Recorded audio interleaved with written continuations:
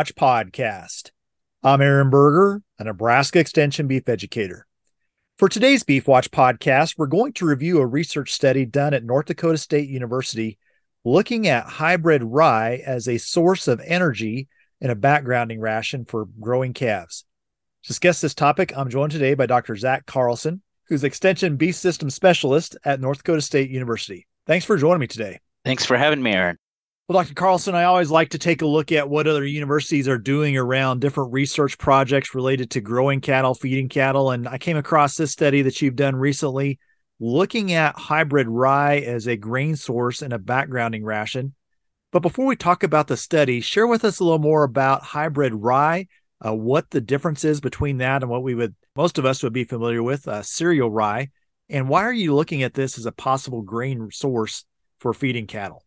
Yeah, so these hybrid ryes are, rye in itself, an open pollinated rye, if we think of that as kind of our standard rye, right? When we're talking about winter cereals and things along those lines, pretty conventional there.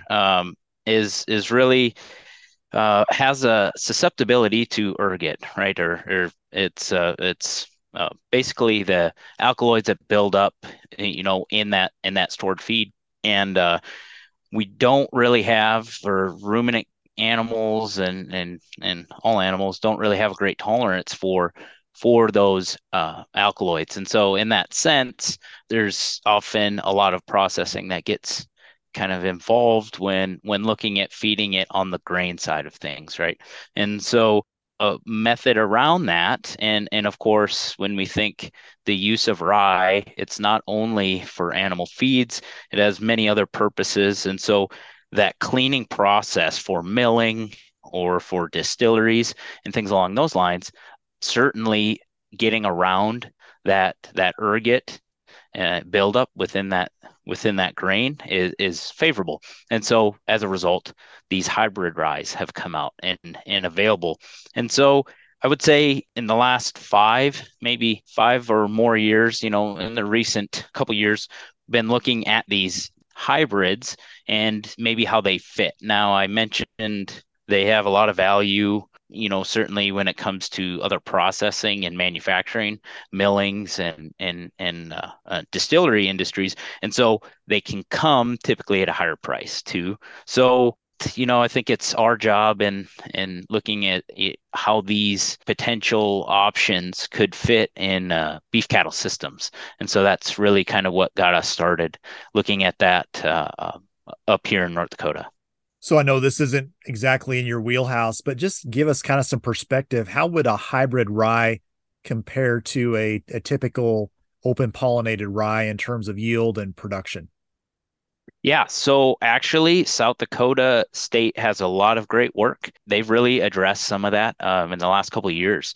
Some of their research reports, both on the agronomic side for variety trials and as well as other cattle feeding research. And so, looking at that, they've got some data from just a couple of years ago that the hybrid ryes out yielded the open pollinated rye varieties. And in some cases, it was by a substantial amount, talking, 60 to 70% more yield coming out of those hybrid rye. So of course, you think that doesn't come for free, right? That, as you look at seed costs and things like that, that's definitely built into looking at those hybrids and things. But on a production standpoint, they do out yield the open pollinated or our conventional rye. We just think about where traditionally, rye's been, I would say had a resurgence here in the last 15, 20 years as a cover crop, been used widely, of course, as something to come back behind something like sugar beets or dry edible beans, or something to have as a winter crop and then early spring grazing, and could be chopped as silage or put up as hay. But not often is it used as a grain source for feeding. As you already mentioned, there's some potential risk of ergot poisoning with that. So just talk a little more about ergot poisoning. What is that? I think help us understand what are some of the symptoms of cattle that get that.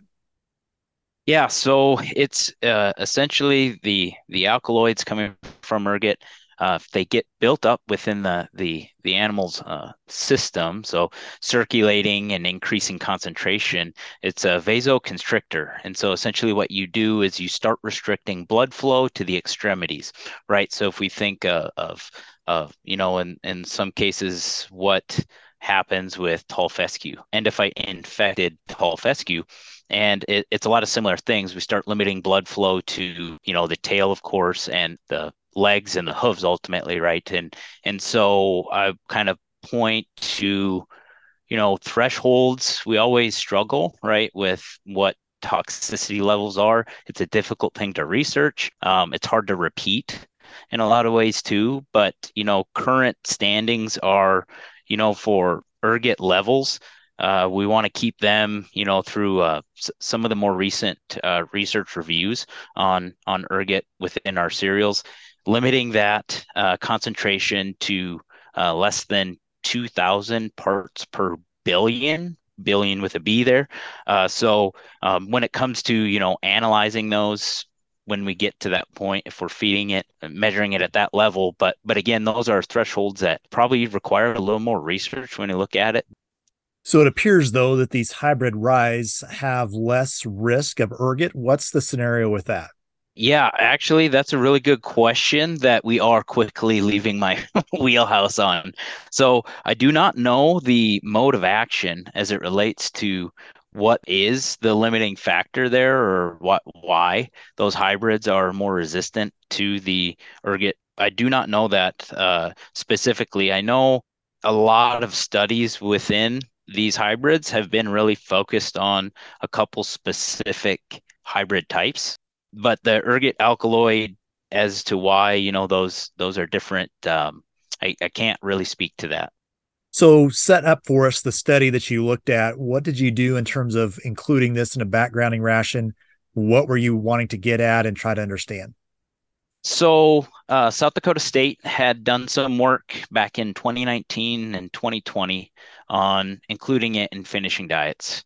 I should also mention, of course, in the 2021, I believe, UNL Beef Report, they did some similar work looking at steam flaking rye. The outcomes with finishing diets and looking at replacing a proportion of corn was they found that in diets that had 20% distillers grains and inclusion level of corn, dry rolled corn of 60%, and then they basically took and replaced a third in a third proportions of that corn. So going from 60% corn down to 40, down to 20, down to 0, and then that full replacement occurring with this hybrid rye. And so ultimately, where we got concept to do our project was from results that they found within their finishing work that started to suggest their results were that they could replace about a third of the corn when it was included at that 60%. So 20% diet dry matter was you were able to replace corn for this hybrid rye. And so that, of course, being in finishing diets, pushed it to what would be those effects when looking in backgrounding rations. And so that's ultimately what led us to our study and work there. And I do believe South Dakota is also looking into, it's how does hybrid rye fit within growing rations. But of course, this really fits for us for some of the reasons you mentioned when we think of systems and how this might be incorporated in that way. We're not a feedlot state, right? And so we have a lot of calves that do get backgrounded here. So it really is was a good for us to work our way into this hybrid rye question and looking at some of its value. And so that's kind of ultimately where taking that same concept from South Dakota State and looking at when we go include lower levels. So in the article, we looked at 0 to up to 20% inclusion of rye and doing that same third replacement rate. So looking at 1/3, 2/3, and then a full replacement of corn, and basically kind of, does it work in that environment with the inclusion of distillers and corn silage and then wheat straw.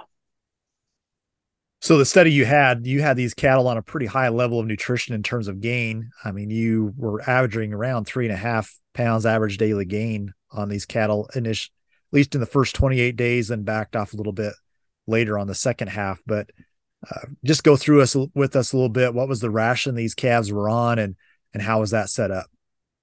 Yeah, so if we think of the control diet that we had, comparison, it was on a dry basis, 20% corn, 30% corn silage, wheat straw then at 25%, and modified distillers grains then being 20% with a supplement of at 5%. So that's our base diet. And then, as I was saying, we moved our way over to a full replacement of that 20% corn with 20% hybrid rye. And so with then two diets in the middle with a third of that replacement being of corn being with hybrid rye and two-thirds replacement. So the thought there and kind of that level that energy is there's a fair amount of producers up here in North Dakota that will background calves for you know, depending on the operation and when they wean, of course, in the year of as we know with drought and stuff, but they'll wean and put calves on feed somewhere between 30 to 75 days. And typically those diets are at that level of gain, right around that 3 pounds. And so fairly representative diet, I think you'd find here in North Dakota. And so just bringing that rye into that scenario. Talk about the processing method you used with the rye. What was happening with that? Yeah, so we compared, we used dry rolled corn and then we utilized a hammer mill to process that hybrid rye. And so ultimately, we don't have the particle size in there. And off the top of my head, I can't quite remember what we were targeting for what that particle size was. So a little difference there between the processing methods, though we are trying to target, size wise on that grain, similar breakdown. But we have followed up this study we're talking about today with another one looking at dry rolled hybrid rye with a hammer mill and grinding that rye and the differences there. But here in this study specifically, we utilized a hammer mill to process that hybrid rye. So as you look at the study and you looked at the replacement rate of the dry rolled corn with the rye that went through the hammer mill, the results of your study would seem to indicate that there really was no difference in performance in terms of replacement of the dry rolled corn with the rye. That's right. Yeah. So kind of at the end of the day, we're talking about a 56-day grower. So again, kind of very representative of what a lot of producers here in North Dakota are doing. Overall, really those animals gained pretty much little over, 3.15 for those 56 days on the corn control. And then basically across all variations of rye replacement gained all similar in that fashion too. So really not any different. And so I guess kind of cover the results pretty easily, at least in this grower portion. We were able to replace up to the full amount of corn when only included at 20% of the diet dry matter with that hybrid rye. And so again, going back to some of that data in finishing diets with South Dakota State, they were able to replace 20% of corn with hybrid rye.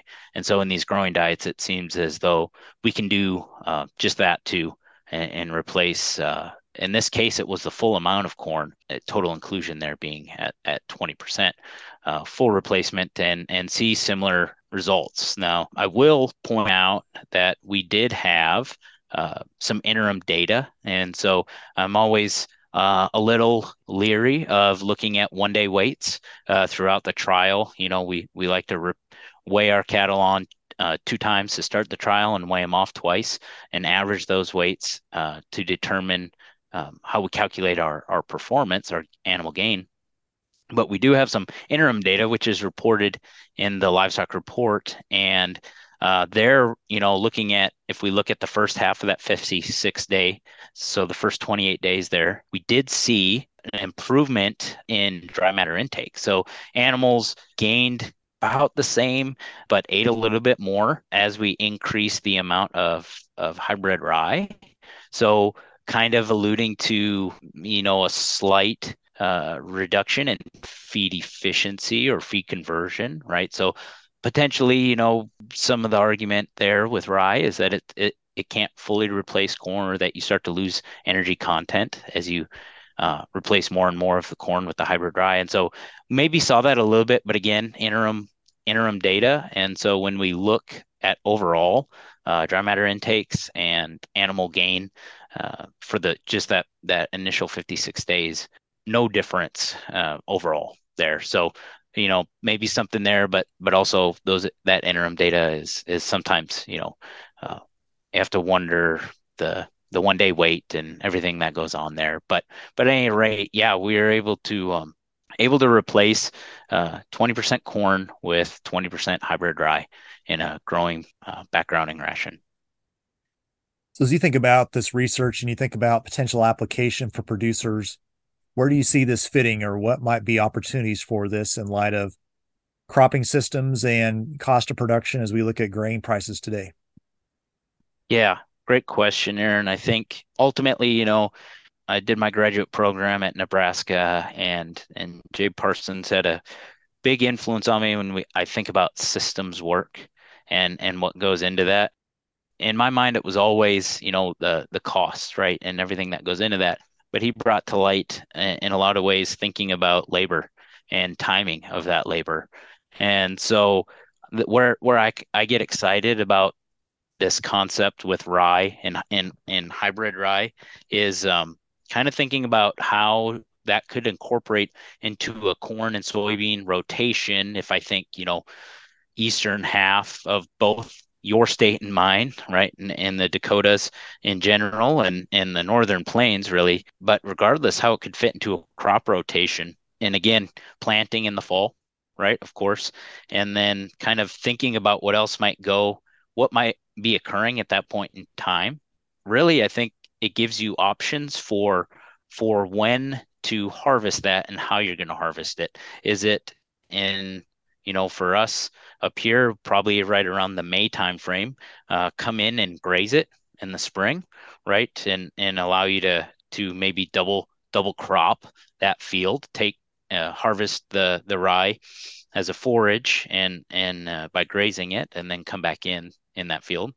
Or think of it, in a lot of cases we can't depend on necessarily always getting into those fields with animals, or maybe sometimes we don't want to in that springtime up here, and so delaying that and harvesting it as an annual forage hay, and thinking about that, and then of course further delaying it, right, and providing an option for that grain harvest, which then we can provide to those calves that fall when we wean. And so I think it really opens the door and puts labor in different places that favor different systems, depending on your operation, and allows you to maintain some level of flexibility. When it comes to costs, there's certainly, I think, clear definitions of where hybrid rye fits relative to open pollinator or conventional rye. And I think, seed cost really lends itself towards, in terms of grazing, I think some of the work that's out there on a forage production side, it doesn't seem to show any difference between hybrid rye and open pollinator, but certainly the seed cost for that hybrid rye is something to consider, but also yield improvements, as we kind of started our talk with, is also there. So I think you got to really weigh where more depend on that hybrid rye. If it was grazing, haying, or you had options to harvest for uh, for grain and feed it out, and so that might influence whether we're looking at some conventional winter rye or a hybrid variety. But certainly, I think this kind of opens the door into a new concept for systems work. Anything else on this topic you think would be valuable for producers as we point towards wrapping up? I really think, we talked about ergot alkaloids, and certainly there's a cost to measuring that risk. And by that, I mean, looking at what avenues where you can get that sent off. And so I guess to plug our diagnostic lab here at NDSU, they do offer a test. So it's $90 to test your sample for ergot, but it comes back as it's fairly comprehensive in that way. Would encourage anyone that's considering these options to certainly test your rye for it and looking at that, but also knowing that there's ways to, of course, blend in those feeds, but it's certainly something to be mindful of when thinking about incorporating these into our backgrounding and finishing rations. Dr. Carlson, appreciate your time. Thanks for the research you did and enjoyed our conversation today. Thanks for having me on, Aaron. I appreciate it. Well, for more on the topic that was discussed in today's Beef Watch podcast, I would encourage you to visit the 2022 North Dakota Livestock Research Report. Research study we discussed today can be found in that report.